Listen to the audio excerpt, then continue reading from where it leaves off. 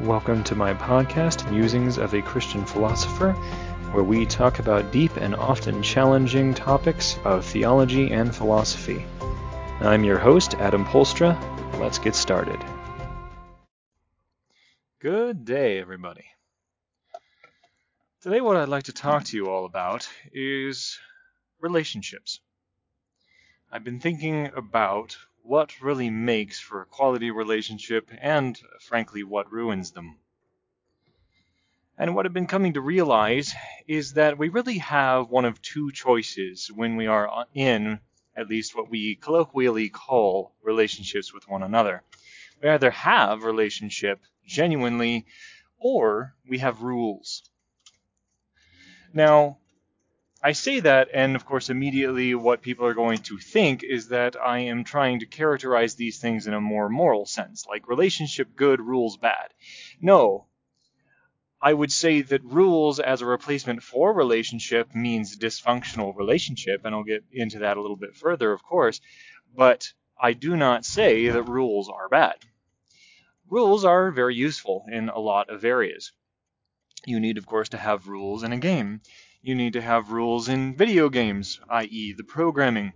You need to have rules for quite a number of things in life. You need to have rules in business and the free market and economy and so on in order for things to function and to have boundaries and so on. Now, here's the thing though. We do not have relationships with any of those things. You might be able to have a relationship with your teammates in baseball, but you don't have a relationship with baseball. It is impossible. Now, I do think that it is quite possible to, in a sense, love, which is to say like very much, or to have a sort of bond with a thing or an idea. It's not necessarily always healthy or the best choice. But you can't have a relationship with it because a relationship takes a separate free will.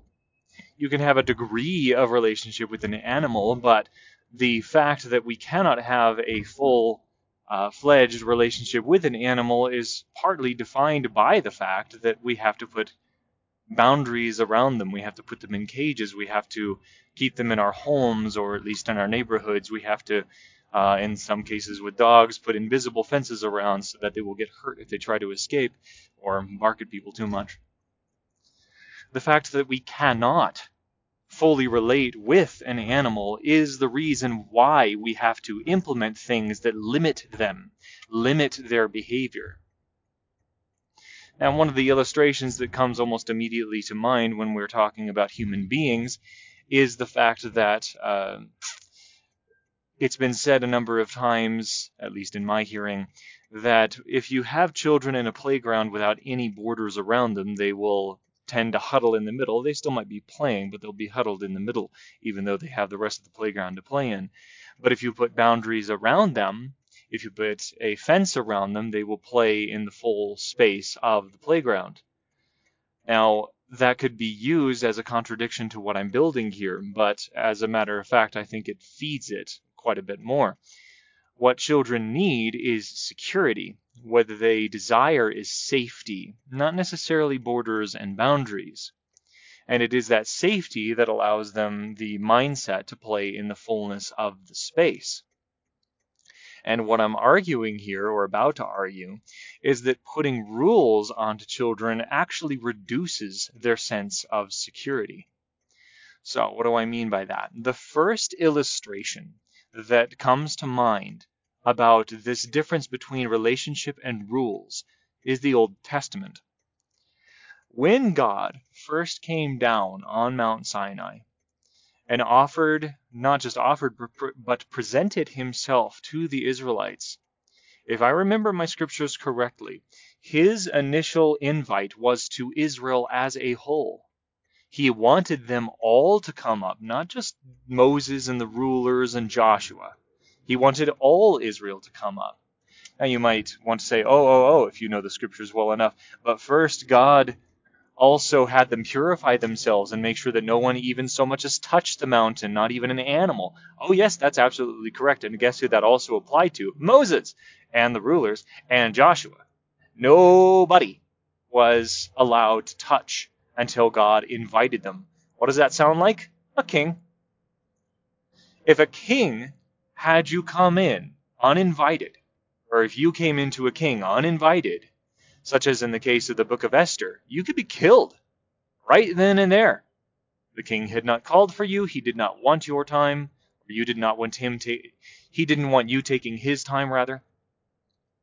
You did that without invite, without being asked to. You could just be straight up killed right then and there. I think this illustration is somewhat similar. That is what God was talking about as well. Yes, he wanted to be close to the Israelites, but he also would not tolerate being disrespected. Anyways, when God initially called them, the Ten Commandments had not been issued. The rest of the law of Leviticus and Deuteronomy had not been spoken at all. And God invited all of the Israelites to come. And what did they do? They cowered in fear. Understandably, I suppose, because of the amount of power, the sound, the rumblings, the earthquakes, or at least tremblings of an earthquake type, that are recorded in Scripture as having happened when God came down. Sure, very intimidating. They didn't want to come up. They didn't want to be close to something so powerful. And then after that happened, God then turns around and says, hey, it's a good thing they chose to do that, or they would have been killed, essentially. But that's after the fact. Initially, God calls them up. They then refuse. Then God retrospectively says, it's a good thing they didn't come up or they would have died. God at first offered relationship. And you look through the rest of Scripture, especially with the appearance of Jesus, and we see that the common theme is that God wants to be close to us. Every illustration that God uses to analogize his relationship with the Israelites is between a husband and wife, him being the husband. He didn't just want to be friends, he wanted to be as intimate as lovers with the Israelite people. And the first time he gave that an honest shot, they shuddered and cowered and fled. So, what happened as a result of that? Well, Israel's unwillingness to come close to God, to be in relationship with him, resulted in rules, rules, rules, rules, rules, rules, rules. It resulted essentially in religion, yes? Not just the Ten Commandments. I think it's somewhere between like 300 and 600 laws, all told, in Deuteronomy and Leviticus. It's an interesting question to ask whether or not those rules would have been implemented at all, even perhaps the Ten Commandments, had the Israelites just gone for relationship. Why? Because if they had gone for relationship, perhaps the law would have been written on their hearts, as the Scripture also says about the New Testament, when Jesus had taken down the barrier between us and the Father. Jesus came to fulfill the law. Jesus wants the law to be written on our hearts. Jesus himself says, if you love me, you will follow my commandments. Does that require knowledge of the commandments, knowledge of all the law? That's up for debate, I think.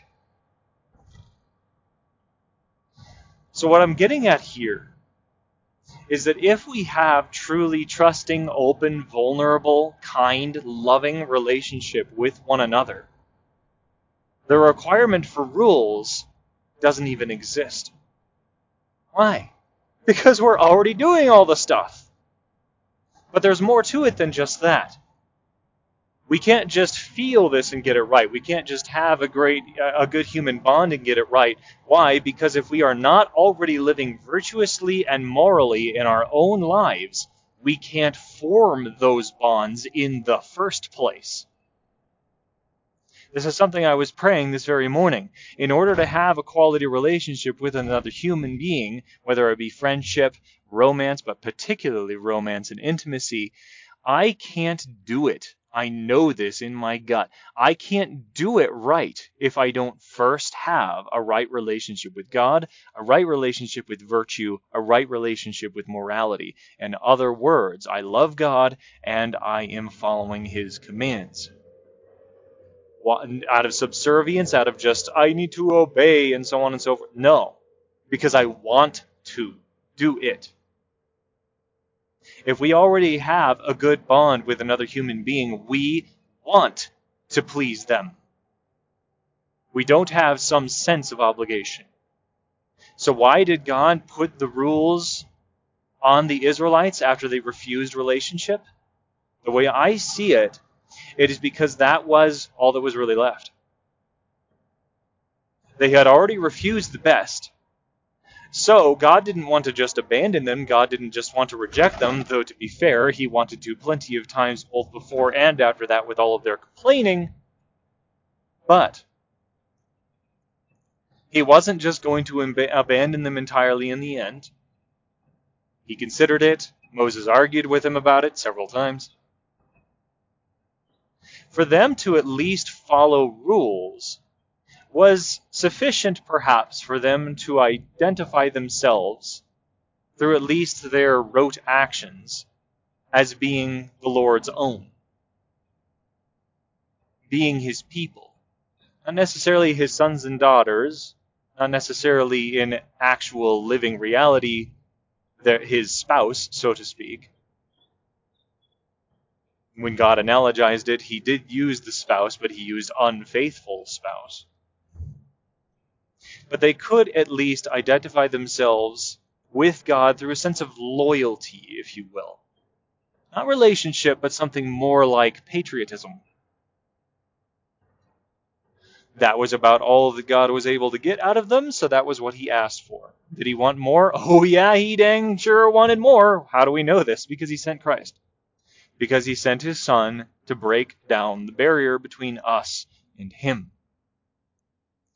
So in like manner, if we, in relationship with one another, are already living consistently with virtue and with morality, and love each other, we are able to form the bond, and we are already able to live in such a way as to please one another.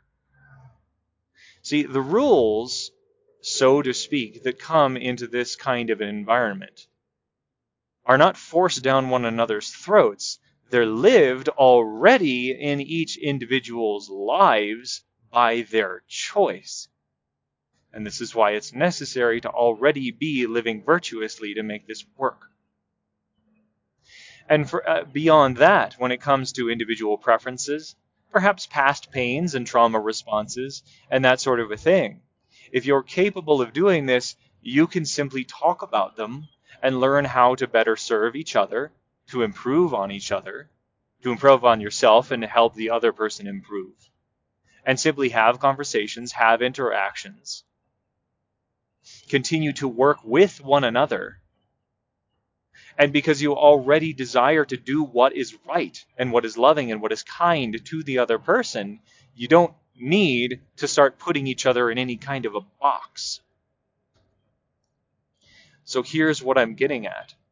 If you are capable of genuinely loving, appreciating, and working to be good to yourself and to the other person,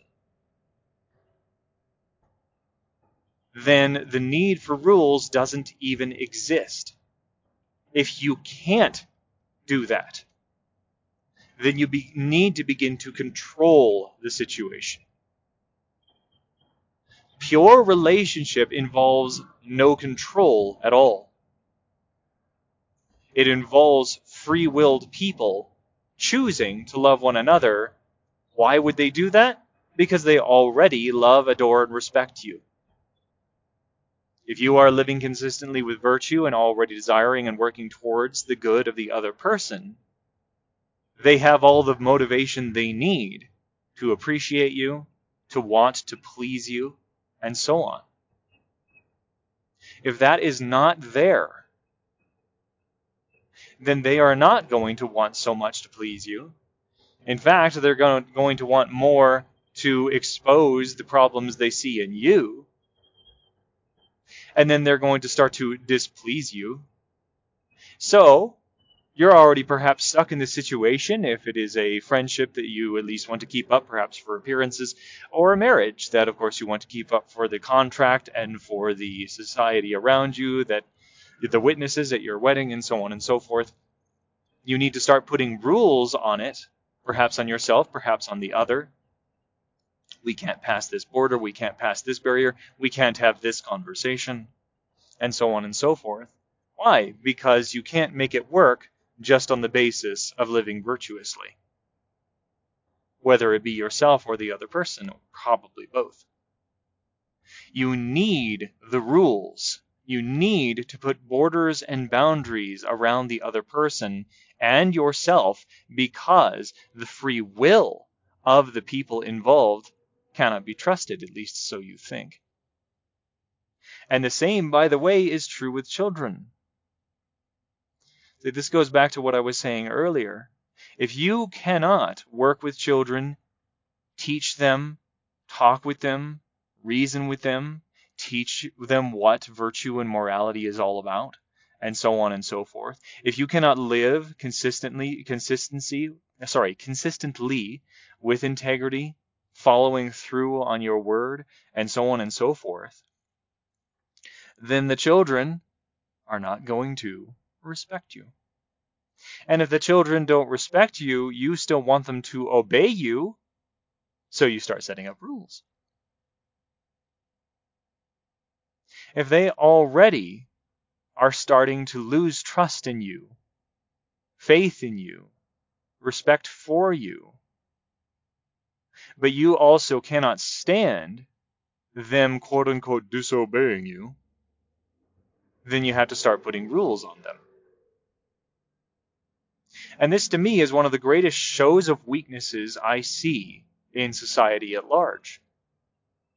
Children, by definition, or not by definition, but by the fact of how they exist in the family unit, want more than any other person on the planet, perhaps other than a loyal, loving, and respecting or appreciating spouse.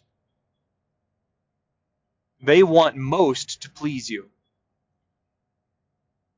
They want with everything in them to please you. Why? Because you're the next thing to God. In fact, before they understand God, you are God to them. You're their provider. You're the source of their shelter, their comfort, their respect, their safety. They want with everything to please you. So why on earth would you need to put rules on them? Shouldn't you just share with them how they can please you? Now, if in order to please you, they have to do what they know in their heart of hearts is wrong, like stealing or saying mean things or lying, especially to people who should be trusted, if that's how they are to please you, oh, they'll do it, but they won't respect you. Because they know the inconsistency. If you are instructing them to lie to other people, but then when they lie to you, you get all up in arms and tell them they're being bad and they have to be punished and so on and so forth, oh, they can see that contradiction. They might not be able to put it into language, but they can darn well feel it. The amount of ways that we can lose the sense of safety and respect from our children is legion.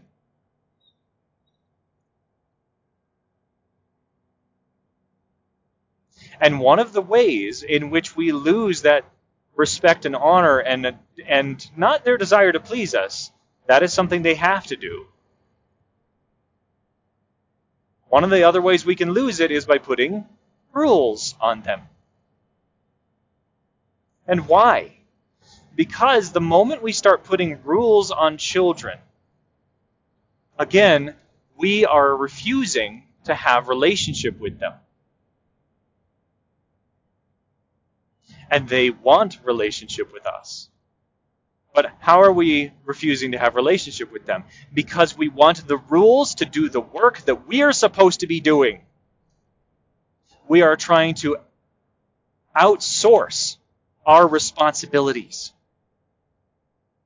It is our responsibility to share our preferences, to live virtuously, to understand how to help other people live in such a way that they are good and they are pleasing to us. Our preferences do matter. And as I just said, children, perhaps more than anybody else on the face of the earth, want to please their own parents. So are you having regular conversations with them? Are you nurturing them? Are you actually raising them, or are you putting them in a box and letting the box do the work? Which, by the way, doesn't work. We think that if we can put all these borders and boundaries around children and just expect them to obey them, to do it of their own volition, then that solves all the problems. No. If that worked, wouldn't it have worked with God? When he gave laws to the Israelites? When he gave rules to the Israelites? If any frame of that kind of behavior would have ever worked throughout the history of humanity, surely it would have worked when God was the lawgiver. Guess what? Spoiler alert, it didn't. The Israelites simply continued to mess up, continued to disobey, continued, in fact, to go for other gods, idols, peoples, etc., exactly as he had told them not to. It didn't work. Why on earth do we think it's going to work in our relationships when God himself couldn't get it to work? Rules, rules, rules, rules, rules for human beings. In my mind, it looks more like slavery and subservience than anything else. Now, I agree with the idea of being subservient to God. I do not agree with the idea of being subservient to another human being. Another human being in authority, like a king, sure, but we don't have a relationship with a king. We don't have relationships with politicians. We have relationships with each other, though. And if we put rules on one another, once again, we are outsourcing the responsibilities that we are supposed to be carrying out. All I have to do is put this box around my wife, and I don't have to put in all this effort. I can just have her do the things that I want her to do because that's how she should please me. That's how she needs to do what she should do. And I don't really have to work that hard. Now, none of us are going to admit, if that's the kind of, quote, relationships that we have, that that's what we're really doing. But I'm here to tell you, that's what we're really doing. Again, I want to stress the fact that I am not saying that rules in and of themselves are bad. Rules are awesome when there's no relationship. And there doesn't need to be any relationship. In some cases, there shouldn't be any relationship. Rules are a sign of weakness when the relationship should be the thing. Rules are a control mechanism.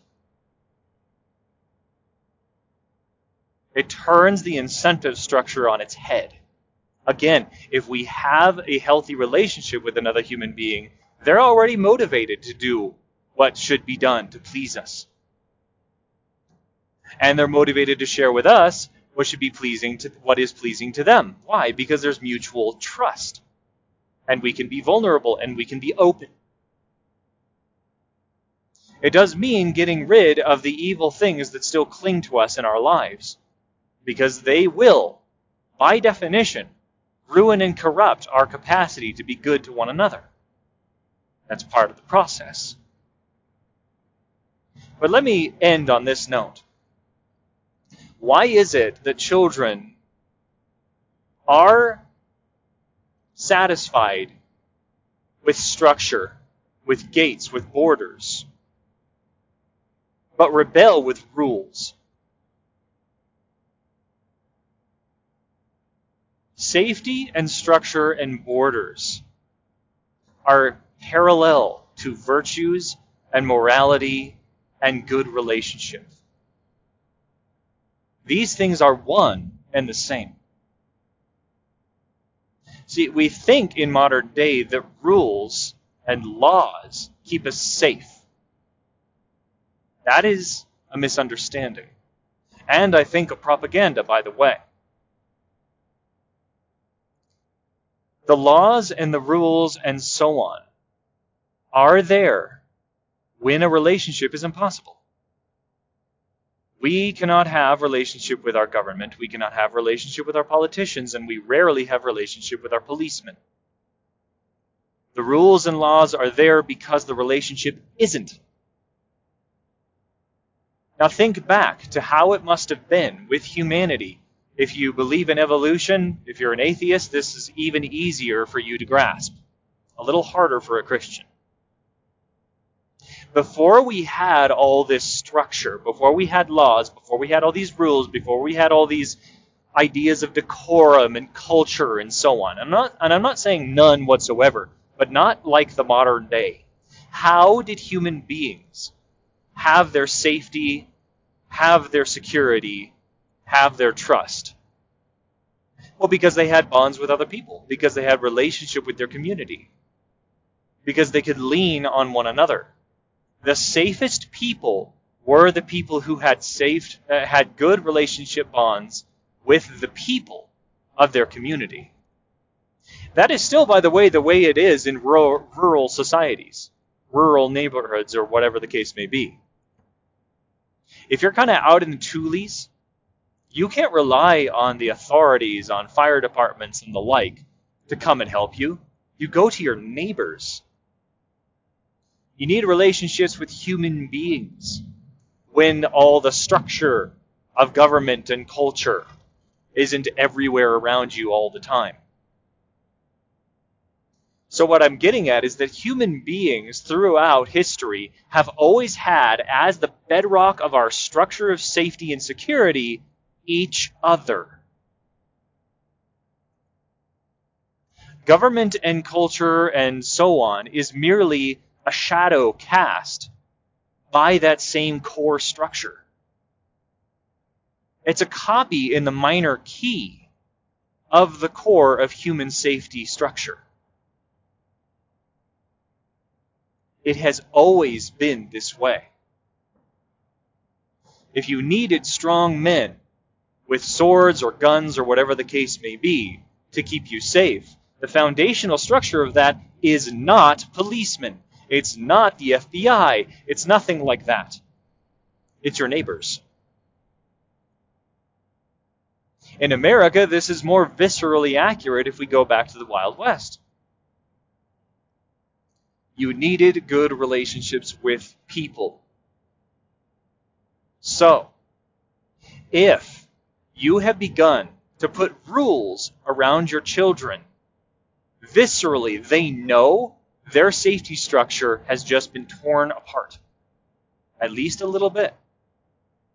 Why? Because they can't rely on you to have a strong relationship with them to know, for example, when they're sad, when they're scared, when they're compromised. If you have a good bond with them, it doesn't take 5 seconds for you to know when there's a problem. Because you have an emotional bond with them. You can sense it, you can feel it in the room. If you don't really care what's going on with your children, they're unsafe. The rules do nothing. In fact, they make this reality all the more poignant. They expect you to follow the rules, which are so moral because I understand morality so perfectly. And the moment you get them wrong, oh sure, you'll punish them. But what else do you do? Now, some parents might at least have some form of conversation. That's great, and so on. But that's expecting the rules to do the work. One of the reasons why they might be getting, quote, the rules wrong right now is because they are feeling unsafe, because they are getting into scuffles perhaps at school or whatever it may be. which only makes the lack of safety the more poignant, and then you punish them. The connection, the bond itself, is the thing being threatened on both ends of that encounter. First, because the kid was hurt. Secondly, because the parent didn't see what was really going on. Third, because the parent punished them for not following, quote, the rules. This sort of thing happens more often than you would think. Now, the child still wants to please you because you are their source of sustained life in and of itself. They need, again, the relationship with you to remain, at least in some sense, safe. But do they respect you? Do they want to please you? Again, except in the sense of, yes, it's necessary to please you to keep their safety. Not really. They begin to rebel. I don't feel like I'm making this case as well as I could, and I'm going to take more time to think about it. But I wanted at least to make this first attempt. If you have relationship, you don't need rules. If you have rules where there should be relationship, it's dysfunctional. The motivation to love one another, if relationship is the thing, should already be built into the structure. It's very clearly what God has always been after, in my opinion. If that is what God has been after, and therefore that is the core structure, how could we possibly think it's any different with us? Rules are only there to substitute for the relationship that's missing.